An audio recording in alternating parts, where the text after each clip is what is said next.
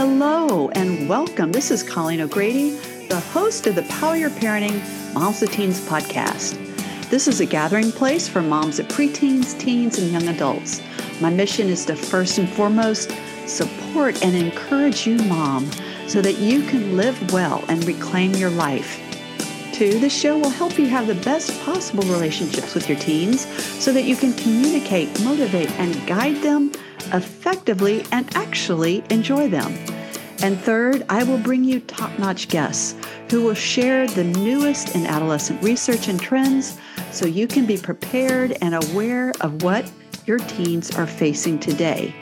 Always, you will leave each episode armed with practical parenting tips. Welcome back, everyone, to the 251st episode of Power Your Parenting Moms with Teens podcast. I'm Colleen O'Grady, the host of the show. So how's your new year going? If it feels exactly like last year and you want something better this year, then I have several ways I can support you. First, I have a free quiz that you can take on my website at ColleenO'Grady.com. It literally will only take you a few minutes.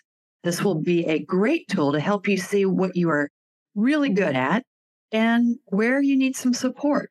Quiz is called What's Your Mom Mode, which is looking at your mothering method, manner, or style. We all tend to live a lot of our life unconsciously and fall into patterns that keeps us feeling stuck. This quiz helps you become aware of some of these hidden patterns. Once you can see them, then it's much easier to change them because you're aware of them. The great thing is after you take the quiz, you will get immediate feedback about your strengths and tips on how you can improve. Some of you may want more individual attention and support.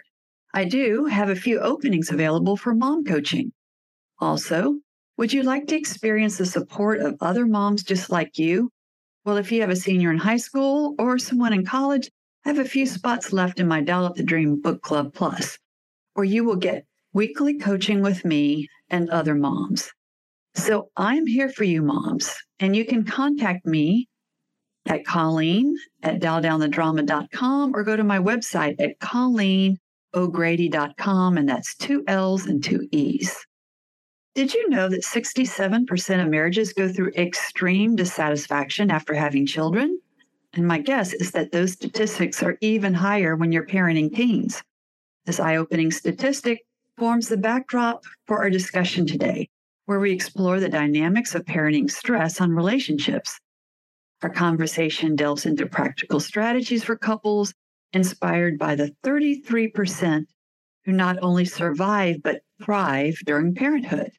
We explore topics like creating meaningful connection moments, nurturing essential rituals, remaining actively involved in each other's lives, and cultivating a positive mindset that focuses on strengths rather than shortcomings. How can we maintain a strong connection and communication amidst the challenges of parenting teenagers? Well, I really enjoyed my conversation with Dr. Robert and Charla Snow. This episode is full of really practical tips and science-based approaches to help your marriage thrive in the teenage years. Dr. Robert and Charla Snow, a married couple with over 31 years together, passionately combine science, art, and personal experience to coach couples in achieving lasting and joyful marriages. With backgrounds in neuroscience, NLP, and timeline therapy, they also hold certifications in Gottman Method couples therapy. Their mission is inspired by their own journey, growing from divorced families to a thriving family of 6, as they strive to transform relationships globally. Welcome, Robert and Charla Snow. Well, thank you so much for having us. We're excited to be with you. It's going to be fun today. Yes, I'm very excited. So you work with couples. We do. And you know that parenting can affect couples. So we're going to talk about that today. But why did y'all get interested in working with couples? We were working with couples on mindset and couples who were in business together. That was sort of our focus because we both have our own individual businesses. We started working with couples on just helping them get past their mindset issues, leave off some baggage, be a little bit more successful. And as we started working with these couples, we would hear stories about how their relationships improved. And we said, wow, we got to shift our focus a We little got to bit. shift our focus a little bit. And the longer you've been married or in any committed relationship, and we like to say that. So marriage is either a piece of paper or this emotionally committed relationship for us. We started watching relationships start to deteriorate, usually in these people who are business owners, as they couldn't agree on how to move forward. And we thought there has to be a way to give people some skills, not just business skills, but some relationship skills. And then we sought out and did the Gottman training. And I'll let Charlotte tell the rest. Yeah. And I think mainly we were really passionate about it because of both of our individual backgrounds, both of us coming from divorced homes ourselves, Robert's mom being married 4 times and kind of having pretty chaotic, somewhat traumatic experiences growing up. You know, we got into our own relationship with a lot of baggage and a lot of really poor conflict skills. So it became a passion of ours just because it was so important to us to change those patterns that we were kind of handed down. There was this one day that our daughter, you know, this was years and years later, but it's kind of like the legacy, right? When we talk about legacy, we want to leave. And Brooklyn, our daughter, she one day was looking at us and she was maybe 12.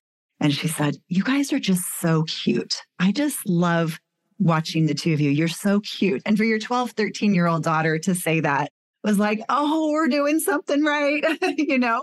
And so I think that's the real why for me and why we're so passionate about that is just the fact that we've been able to create so much change and see that change in our children. And so I'll just add on to that, that conversation about our daughter was, we like to ask people, like, what kind of relationship do you want your children to have when they grow up and get in these committed relationships? Do you want them to have your relationship or do you want to have them something better? Because we don't think they're watching us, but they are, as evidenced by that story that Charlotte just told about Brooklyn. Yeah. Yes. Oh, I have so many questions for y'all. Okay. Good. So teenagers can be dramatic and parents can get pulled into drama. There's so many different patterns that I see, and I'd be curious to hear about some of the patterns that you see that kind of parents can get pulled in. One that I see a lot is the mom is kind of in the weeds and she knows like all the details and she knows what's going on. And because she knows that, she can get really passionate about things and can get emotional about things, especially I think between mothers and daughters, things can heat up. And then the dad kind of steps in, who's kind of had a more distant role or kind of a bird's eye role of what's going on. And he just like, y'all just need to be quiet. 2 of you need to be quiet. And so it can become like that. And it can not be helpful for couples. So I'm wondering if y'all see some patterns frequently that parents can get involved in. When we talk about conflicts in relationships, it's interesting. One of the things we use Gottman methods a lot in our work. John Gottman, renowned marriage researcher. I know you know who that is, just kind of introducing it for listeners. He studied couples for 50 years and would bring back the same couples every 3 years up to 20 years and studied thousands of couples and what worked, what didn't work, what were the characteristics of the masters versus the characteristics of the disasters. And so much data, you know, prior to John Gottman's work, there was no data on divorce predictability, what went into creating a happy, thriving relationship, what were the red flags. So we know so much, you know, based on his work. And one of the things that came out of that is that 69% of conflict in relationships are perpetual, meaning the same couples would come back 3 years later, 3 years later, 3 years later. They were still arguing about the same stuff for their whole life. And so even not just in the disasters group, but even in the masters. So it's not uncommon for parents, for couples, right, to have these perpetual disagreements. The key is how we talk about them, how we deal with them, how we continue to dialogue about them. But what's interesting as you're talking to us is that one of the things for us that's been a perpetual conflict in our relationship has been what you're talking about. It's been how do we parent together? So for some people, parenting is a perpetual problem. For other people, it's not. And for us, we had very different backgrounds. And because of those different backgrounds, we had different ideologies, different values, different goals, different dreams. And so parenting for us became one of those perpetual conflicts. It was funny as you introduced that disagreement between the mother and the daughter, and the dad comes in and he said, There's probably a couple more, but there's 2-word statements that I think that we know in hindsight are the ones that cause trouble, and it's be quiet. And the other one is calm down. Calm down. Those two will really cause problems. And it can be that way when, I think you have to, as the dad in that role and coming home to see that. I mean, I think sometimes it's easy for us to take this high level view, and maybe we come into the situation a little calmer because we're not been frustrated and refrustrated by that interaction with the teen. And it's easier for us in that way. Or we don't understand what's really been happening in the situation. Our goal really is, how can we find and provide support, right? But as we like to say in relationships, and also with relationship with your kids, how you disagree is how your relationship goes. So if you can keep it from going 0 to 60, things get super negative. Yeah, and super negative, things get a lot better. And avoid some of the 4 horsemen that John Gottman talks about, that Charlotte's we'll probably talk about that later. Yeah. So I'm curious. I have never seen a couple completely agree about everything about parenting. No. I actually don't think that's possible. And so when we talk about one of our perpetual conflicts, it is over how to parent our now 15-year-old. Still to this day, even the work that we do, we still disagree about sometimes parenting. Like even the healthiest of couples, the happiest, the thriving couples are still going to have disagreement about that. Yeah. And as you know this, but I want you to think about, you didn't marry the person that was exactly like you. Right. You married a person that actually complemented some strengths maybe that you wanted. And there's some actually interesting research that, as an aside, there's a thing called the T-shirt study where they had women smell T-shirts of guys. I think it was Danish. I think it was. Yeah, a Danish study. So that's a very fun study to look at just when we talk about genetically what we're attracted to. And so the girls, I guess I introduced it. I should tell the story. So they just had women smell these T-shirts, and just based on the smell of the T-shirt that these men wore, which one do you think they would be attracted to? Right. And they weren't all attracted to the 6'4", 240-pound soccer player, right? It was absolutely surprising. And genetically, they were actually attracted to somebody who had a genetic predisposition for, or a genetic strength, and possessed some immunity that maybe they didn't. So there's a genetic component behind it. But so that aside, I love talking science, but that aside, we're not the same person. So we're not going to see things from the same way. And we were all raised differently. I was raised very strict, very authoritative. Respect is an absolute must. It's almost military in the way that my mom raised me. And Charlotte was completely different, much more accepting, much more patient, right? And so how are we possibly going to see? I'm saying you need to bring respect to the table. And she's like, no, it's fine. He's having a bad day. And I'm like, okay, I don't understand this, right? And so that's okay. As we learn to see each other's point of view and respect the other person's point of view, and then give grace for why it is that is a very deeply held value for her. And she does the same thing for why it is that this is a very deeply held value for me. Then we can come together and meet usually in the middle. Yes. So I would like y'all to expand on that, because I think a lot of the moms listening out there, or the dads listening out there, have kind of hit an impasse. And they're just not hearing each other. There's a lot of judgment. There's a lot of hurt feelings. So how do you talk about something in parenting where you really see things differently? I love the analogy that actually John Gottman uses. So I'm going to borrow it because I love it. He said, in any conflict, whether that's parenting or whether if you're not struggling in this area, maybe it's money, maybe it's something else. Imagine that you and your partner have 2 fists that are held up and they're just clashing at each other. We're usually never really arguing about what it is that we're arguing about. And so he says is you've got to open those fists to see what's inside the fist, to see what we're really arguing about. And I love that analogy because we have to go deeper into understanding. And my belief is that with enough understanding, the problem itself will either go away or we'll find some mutual compromise, even if it's just a temporary compromise. The problem sort of fades away. So what is the understanding that we're lacking in this conversation that we need to get in order to move forward? So when you think about that, like, how do I open the fist? How do I see what's in his? How does he see what's within my fist? And a really good rule of thumb is don't try to jump into solving. Don't try to jump into compromising until you first fully understand each other. I think that's the big rule, and the takeaway is like understanding must precede any sort of resolution.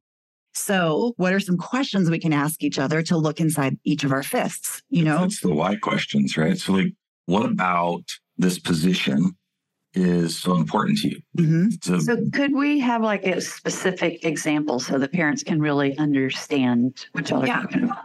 Okay, Sure. so just a fun example. We're going to do fun. We're going to do Dallin. We'll use our side with our 15-year-old because that's always great. I'm glad you have a teenager right now. Last winter or the winter before that, it snows where we are.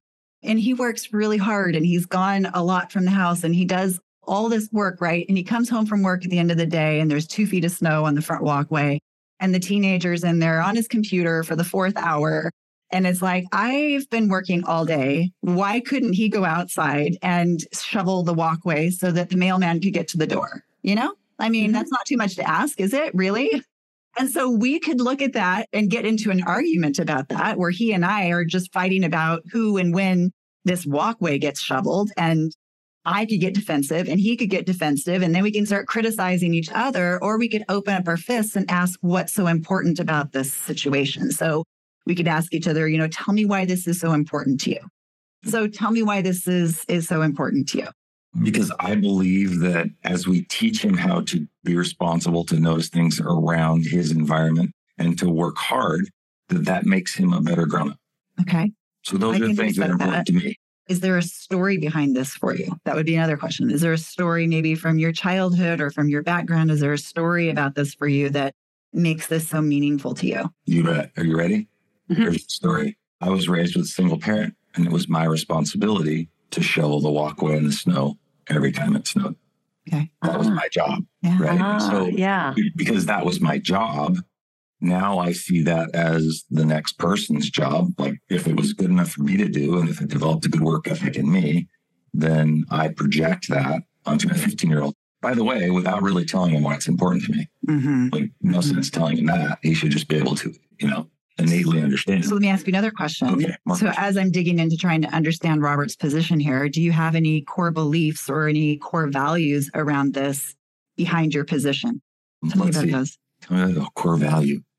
Taking care of the house. It's all of our responsibilities, not just my responsibility. Yeah.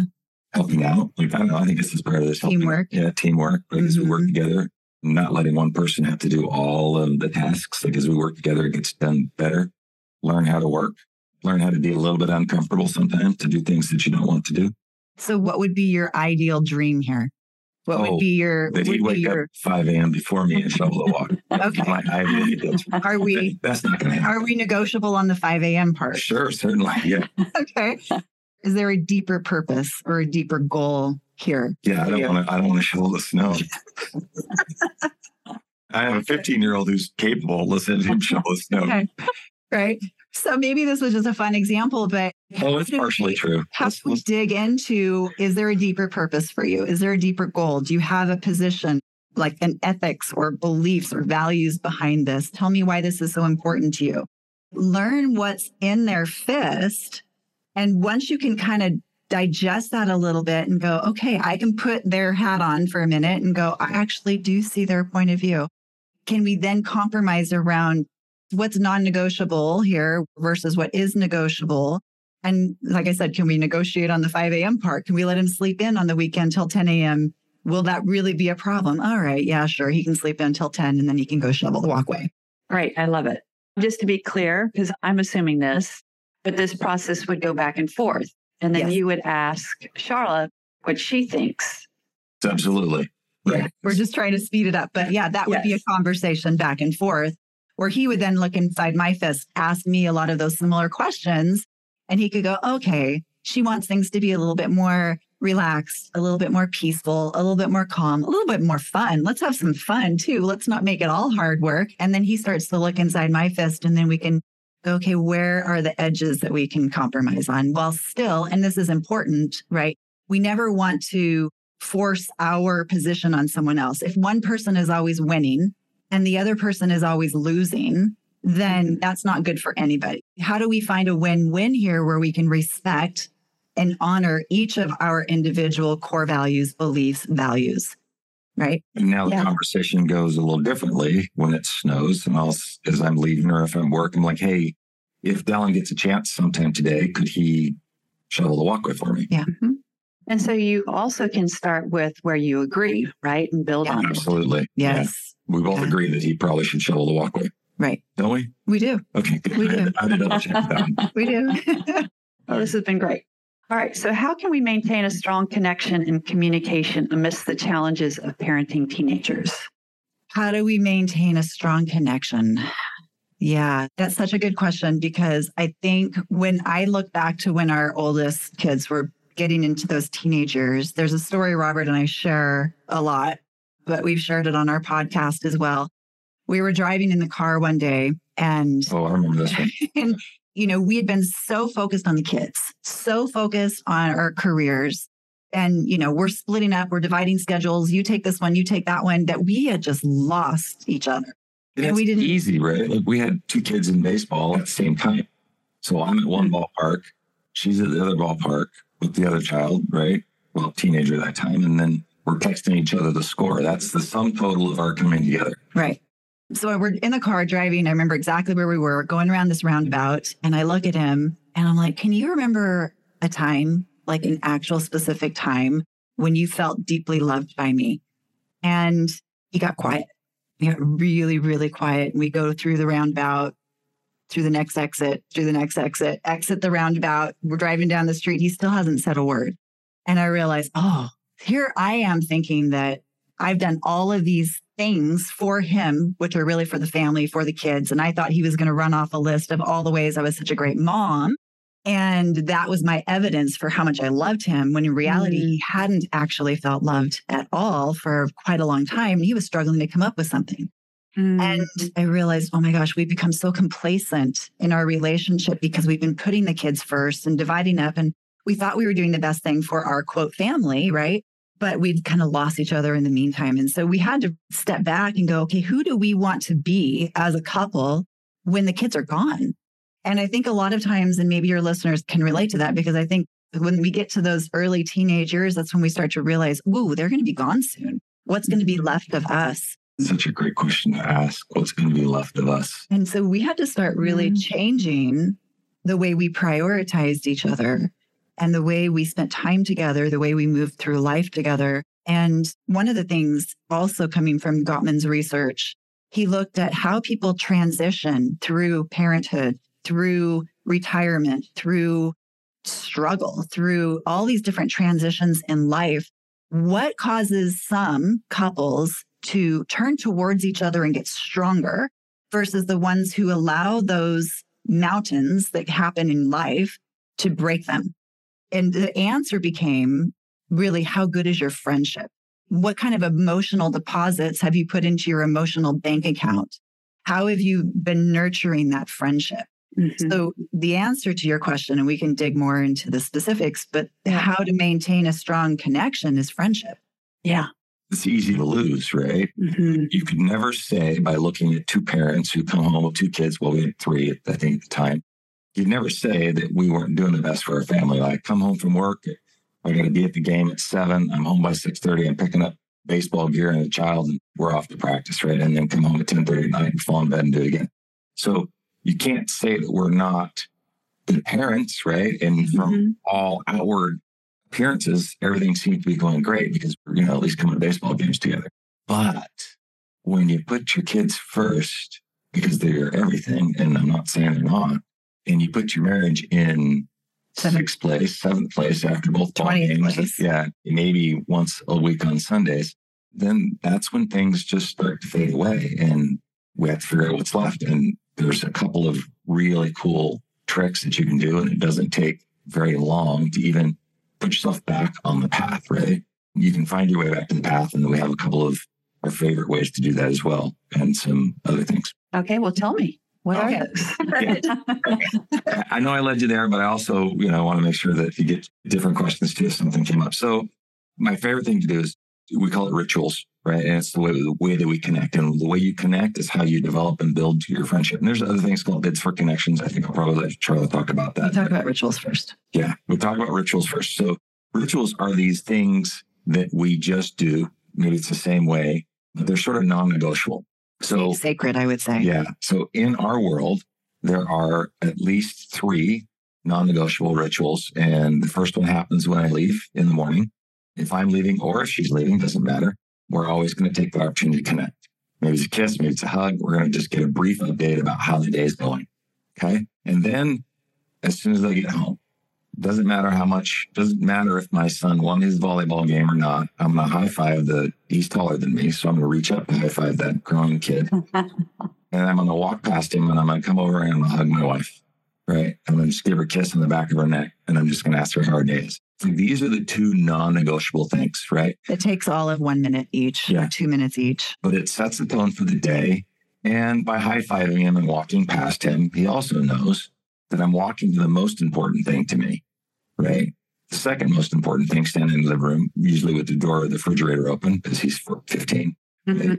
He knows that as well. So we're setting that example. And then I'm just showing her how I connect. And then the other one is, we call it it's their weekly meeting, but we call it State of the Union. So we'll do a weekly meeting just to get caught up on each other's days and weeks and what the plans are. But those are the three that happen. Oh, there's one more. Oh, there's one more. Oh, one more ritual that we do almost every single day is when we reconnect at the end of the day, we spend, and I know everyone's schedule is different, so it doesn't have to be the same time that we do it, but we spend about 20 minutes when he gets home, because that works well for us, finding out about one another's day, the good and the bad. And we have an opportunity to reduce each other. We call it stress relieving conversations. It's just like, here's how my day went. And what the research shows is that the couples who go to therapy and they get work and they work on themselves, who are the ones that are relapsing versus not relapsing? And what they found is the couples who don't relapse are the ones that are insulating their relationship from the external world by having these daily, at least 5 days a week when we're going to work, these rituals where they're having these stress reducing conversations. That actually insulates us from so much of the outer stress that it prevents relapse. That's in great. Couples that do therapy. Yeah. That's so great. Rituals are really, really important to us. And when we work with clients, we help them design their own rituals that are connected to their values and their core values that are important to them in their relationship. Yeah. And I think, the parents listening out there, a lot of y'all don't have rituals. And I think there's a belief that connection will just kind of automatically happen. And I know sometimes working with couples myself, they kind of feel like it's, forced therapy, that you're kind of designing, well, just as an experiment, try that 20 minutes where you can talk to one another. I think in this culture that we live in, it just doesn't happen automatically. You have to be intentional. Right. You have to make time for it. And I think even more so than ever, because we are so busy, most parents are both working. We have so many distractions that if we aren't intentional, we're going to lose each other. Like more than ever, we have to be intentional with the time that we have because the time is so limited. We're so busy. We have to make the time count that we have. Yeah. So you talked about turning towards, and I also know that he talks about turning away and turning against. Yeah. And I just think when I heard him talk about that, that just kind of rocked my world in terms of how I thought about closeness and connection. So can you talk a little bit about that? Yes. So one of our kids, I won't say which one. This one. This is maybe this story. I don't know. Was going through a really, really big thing with her mental health. And this child was having suicidal ideations. We had to get a lot of external help.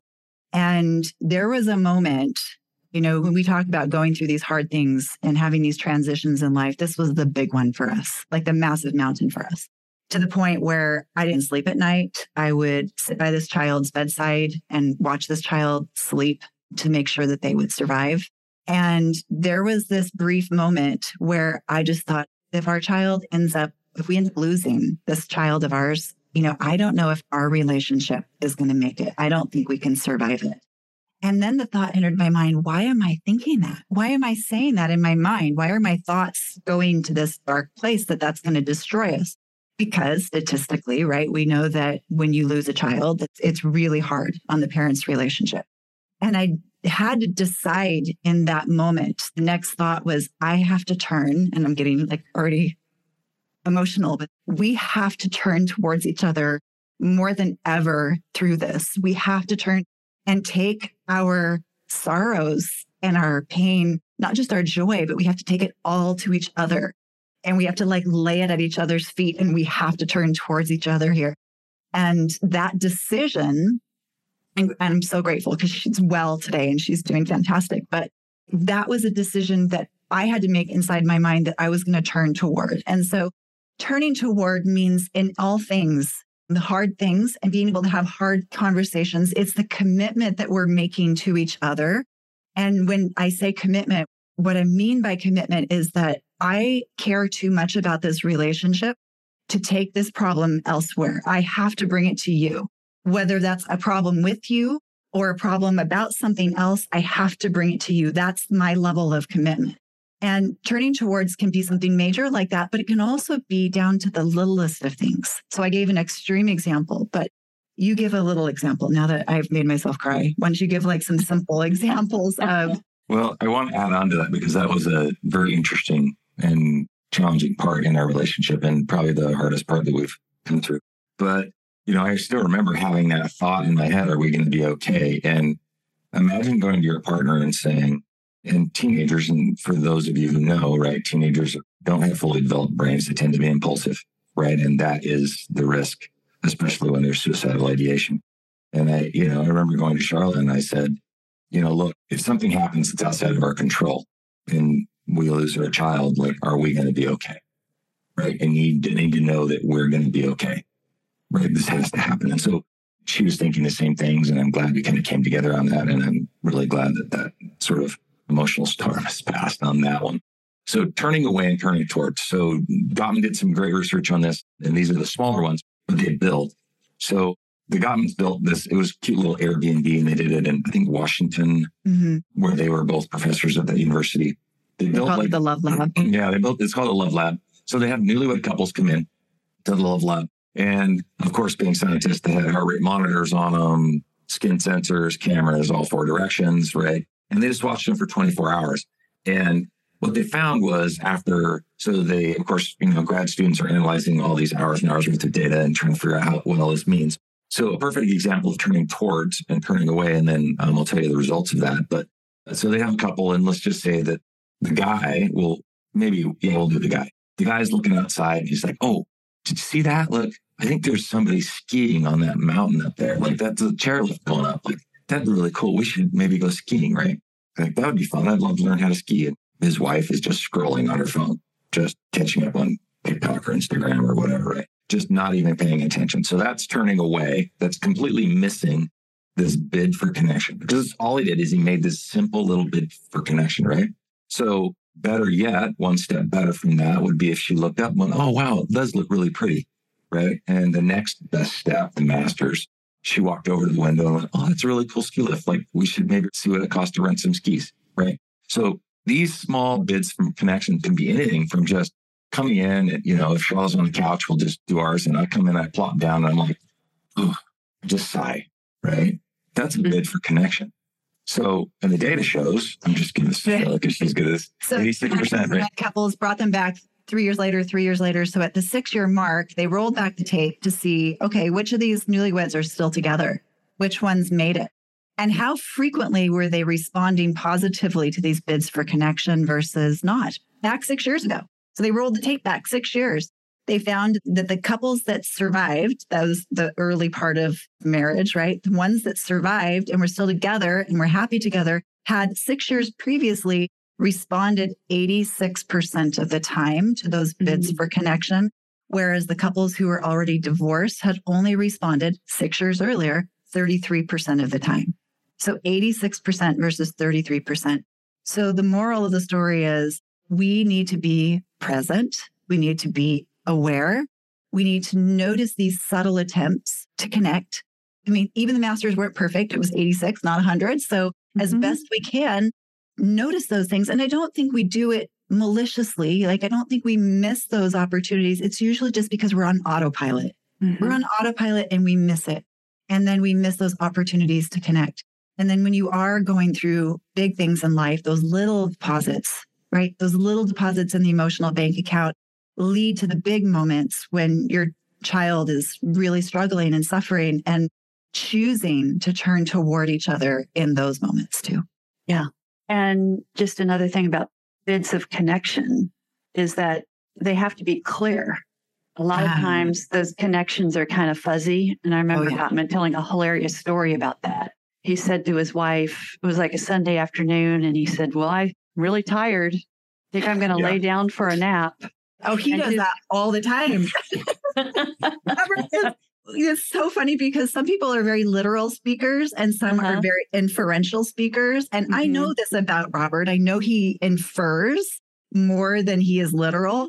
So I've learned that about him. So yes, we're not great mind readers. I've learned to become a much better mind reader. Be married to him. Me too. But yeah, he did that one time. He'll come in the door and he'll say, hey, I'm going to Lowe's. Okay, me being originally the more of the literal listener. Have fun. Really, that was more of a, do you want to come with me? We can stop and get drinks on the way. So yeah, we can't expect those bids to be noticed if we're just inferring. We need to be more clear. Yeah. So like in parenting, that could happen. Like, I wish I had some help around here. Yes. And that's not really a bid for anything. Right. Yeah. I wish somebody would shovel the walkway. Back to that again. Yeah. Oh my gosh. How are some ways to cope with the emotional ups and downs of parenting teenagers? And how can we support each other during challenging times? Yeah. So I think what we just talked about, right? The turning towards is a huge piece of that, making sure we are clear with our bids, the attempts to connect, making sure we're aware and paying attention and responding positively to those, having that level of commitment where we're turning towards each other.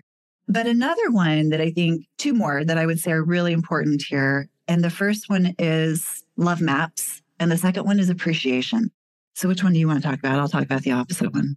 Oh, geez. Love maps. You talking about love maps? My brain was on something else. Oh, okay. Well, then. Well, maybe before you talk about love maps, I just want to jump in with something that Charlotte taught me. And she taught me with our, and it's probably because of the work that we're doing. So, you disagree with your teenager often. And oftentimes, you're right? Because you're the parent and you've actually watched them walk. You've already walked this path. You already know that this path ends at a dead end and they have to come back.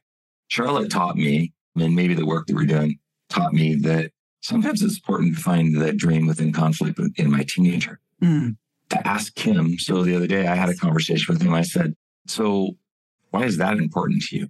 Like, why is this position that you're holding? So like, what's important to you about that? Like, why do you think that it's important to do this one thing that you put your, mayonnaise on the toast before or after? Like, it doesn't really matter, right? But what's the story? What's the story? Like, what is your dream within this conflict that is so important? So from that, I gained a deeper understanding of why certain things are important to my 15-year-old, right? And guess what? They're not the same things that are important to me. It's funny how that works. But back to values and love maps. So I'll do love maps. Sorry, I digressed on that. But that was really good. Point though, like you applied what we talked about earlier to teenagers, which is so good. So we talked about bids for connection, but another way to handle these emotionally challenging things we go through in life is to have really strong love maps, is what Gottman calls them, which is really just means how to be an expert, to continue to nurture our relationship by continuing to be an expert in our partner's life. And the thing with life and going through these things like the one we just talked about is that life changes us. Life changes everyone. And if we don't stay current on each other's lives, we're not going to realize that we've changed, because just because you knew your partner yesterday and last year doesn't mean you know them today. And so we have to invest and continue investing that time. So if we think about a map, I give him the map to my inner psychological world and vice versa. He knows not just my good things, my fears, my goals, the things that I'm anxious about, the things that are happening in my life, and I know his. And that's another one of the things they found is so important as we go through these hurdles that life throws at us. We have to stay connected in that way where we really deeply continue to know each other and stay experts in each other's lives. That's awesome. And it also applies to our teens. Yes. Yeah. Because they want us to see that they're different from yesterday. Yeah. And I think the quality in that is having curiosity. And I think it's really easy to think that you have your team figured out, or you have your partner figured out. And that's usually some kind of two-dimensional stereotype. He's just lazy, or, he's just this. And so to have a curiosity is, I think, a way of opening that hand. Yeah. I love that. I like to say bring curiosity and leave judgment behind. Yeah. So you want to talk about appreciation? Yeah. So appreciation, I think it wins the battle, especially for guys. So that's the best part. You got, left and right over here.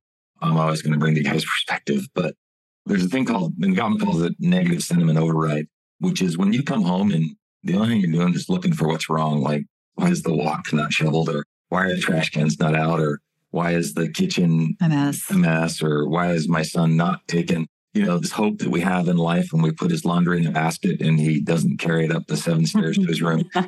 Why is the laundry basket still there? All these things, right? Instead of that, if we bring appreciation to bear on a relationship, when you come home and you're like, oh, you know what? I think it's so nice that you did this, right? And so when we start looking for what's going right in the relationship, instead of what's going wrong, then we bring appreciation. And guess what? Appreciation, every one of those little moments of appreciation, and this could be one, and I'm getting some points for it right now. This is a win. I came, late just from work, had my last patient shot in here for, to do this. And Charlotte already had some papers and notes lined up for me. And so nice. And I appreciate that. Thank you for thinking of me. Knows that my brain's probably somewhere else, and she helps me keep on task with that. So finding these little things, and it's little things, right? And the more little things you do, those are just cents that you put into your emotional bank account. And while any one of us, when it comes to finances, we'd all love to figure out what bank or what stock could I invest in that would pay me 1 cent every single hour. 1 cent, that's not much. How much is 1 cent? That's nothing, right? We vacuum that up at the car wash because it's in the way. But over years, that is a really robust emotional bank account. And when I've invested that in my emotional bank account, I can screw up a little bit more because she can give me grace, right? I spend it a little bit, but I've spent time making deposits. So appreciation is it's the motor oil and the engine that we call marriage, right? It's the thing that is so crucial. And if you're missing it, you're missing it. Yeah. And even the research backs this up because 94% of couples that can put that positive spin on their relationship, those are the ones that have great long lasting relationships because they're looking for what's going right. They're telling the story of their history based on what went right instead of retelling it through a negative lens. And so just research shows that the question you ask, as we deal with these emotional challenges through life, these hurdles, these mountains that we face, if we can try to continue to see what's good here with my partner, with this relationship, that's going to help us to go through those transitions with more ease.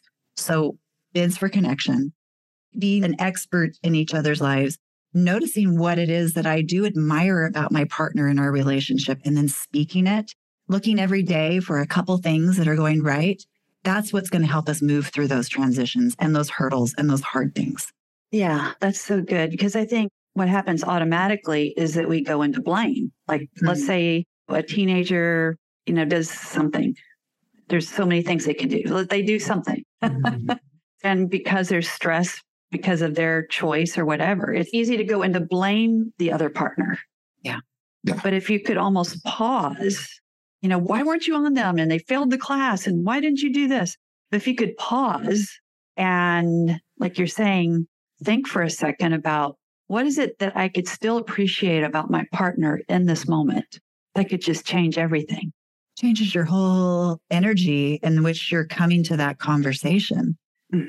So even if you still need to have a difficult conversation with someone, whether it's your teenager or your spouse, I'm still bringing that love and grace to that conversation so that it's less likely to escalate. So everything we talked about today applies to your partner, your spouse, or your teenager. It's the same, right? The bids for connection, their love maps, the appreciation, the rituals, all of these things don't necessarily just have to apply to your partner. You can do all of these things with your teenagers as well. Yeah, my new ritual with our teenager is, and I saw it online, I wish I had come up with it, is almost every night, if I can, before he goes up to bed, I just tell him I love him and I'm proud of him. That's great. Well, I don't know, I'm not 100%, but what is it you want them to remember? And in your work and in my work, and even in our work, remember, it's always the first thing and the last thing that people hear. The middle always gets lost. So before he goes to bed, I want to make sure he's heard that from me.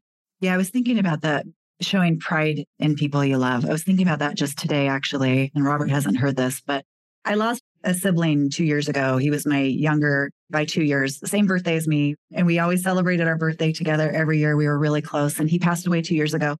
And I was thinking about him today, now that he's gone, like the way that I look and remember our time together. And I was thinking how sweet it was that he was. The major memory that I have is how proud he was of me. That's what he left me with. The way he would talk to other people about me, the way he would brag about me. Like, you've got to meet my sister. She's so great about this and this and that. He would tell. It wasn't just saying, I'm proud of you. It was the way he treated me as though he was so proud of me every time he saw me. And I thought, oh, what a great thing to leave someone with. As I think of his memory, that's something that I will always have. And maybe I could do that a little bit more with the people that are still here. The people I love, my spouse, my children. Can I let them know through my words and my action how proud I am of them? Yeah, that's beautiful. So any last advice for the moms listening today? I think there's a minimum amount of time that we need to invest to ensure that we have something that's going to still be there when our children are gone. And if we want to have and leave our children with this legacy and show them what is possible and have this beautiful relationship that endures once they're gone, we have to be willing to put in that effort, that intentional effort. And it doesn't take much, but it takes intention. Yeah. Ooh, when I talk about moms are awesome. You guys are heroes. That's all I can say. Like, I don't think anybody realizes until they grow up how much their mom actually sacrificed for them. But just keep doing the hard work when it comes to the kids, because it's a little bit, but they bring you joy eventually. They do. Every day. They do. Eventually they bring you joy. All right. So if the moms listening want to learn more about y'all, where can they find more out about you? We're really active on Instagram. That's where we are every day. And it's Master Your Marriage. Again, marriage meaning whatever that means to you, whether that's you have a piece of paper or you're in an emotionally committed relationship, or whether you were in one. And sometimes, hopefully I was sensitive to that. Like, sometimes divorce does happen and sometimes it's necessary. And what we know is that couples that even have been through that also want to try again. They usually want to try to find love again. And so no matter where you are, we try to drop things that are useful for everyone over on our Instagram, Master Your Marriage. And then our podcast is the Master Your Marriage podcast. Wonderful. Thanks for having us. Yeah, it's so great to be with you. I have loved it. I could have talked to y'all for another hour or two. Yeah, us too. Yeah. So thanks so much. Thank you very much. This concludes this week's episode of Power Your Parenting Moms with Teens podcast. If this podcast has been helpful, I would absolutely love it if you could go to Apple Podcasts and leave a 5-star review. This makes it easier for other moms like you to find the support and encouragement they need. Also, my award-winning best-selling books, Dial Down the Drama, Reducing Conflict, Reconnecting with Your Teenage Daughter, and my newest release book, Dial Up the Dream, Making Your Daughter's Journey to Adulthood the Best for Both of You. You can find both of these books wherever books are sold. And you can find other great resources and contact me at ColleenO'Grady.com, and that has 2 L's and 2 E's. This podcast is a part of the C-Suite Radio Network. For more top business podcasts, visit c-suiteradio.com.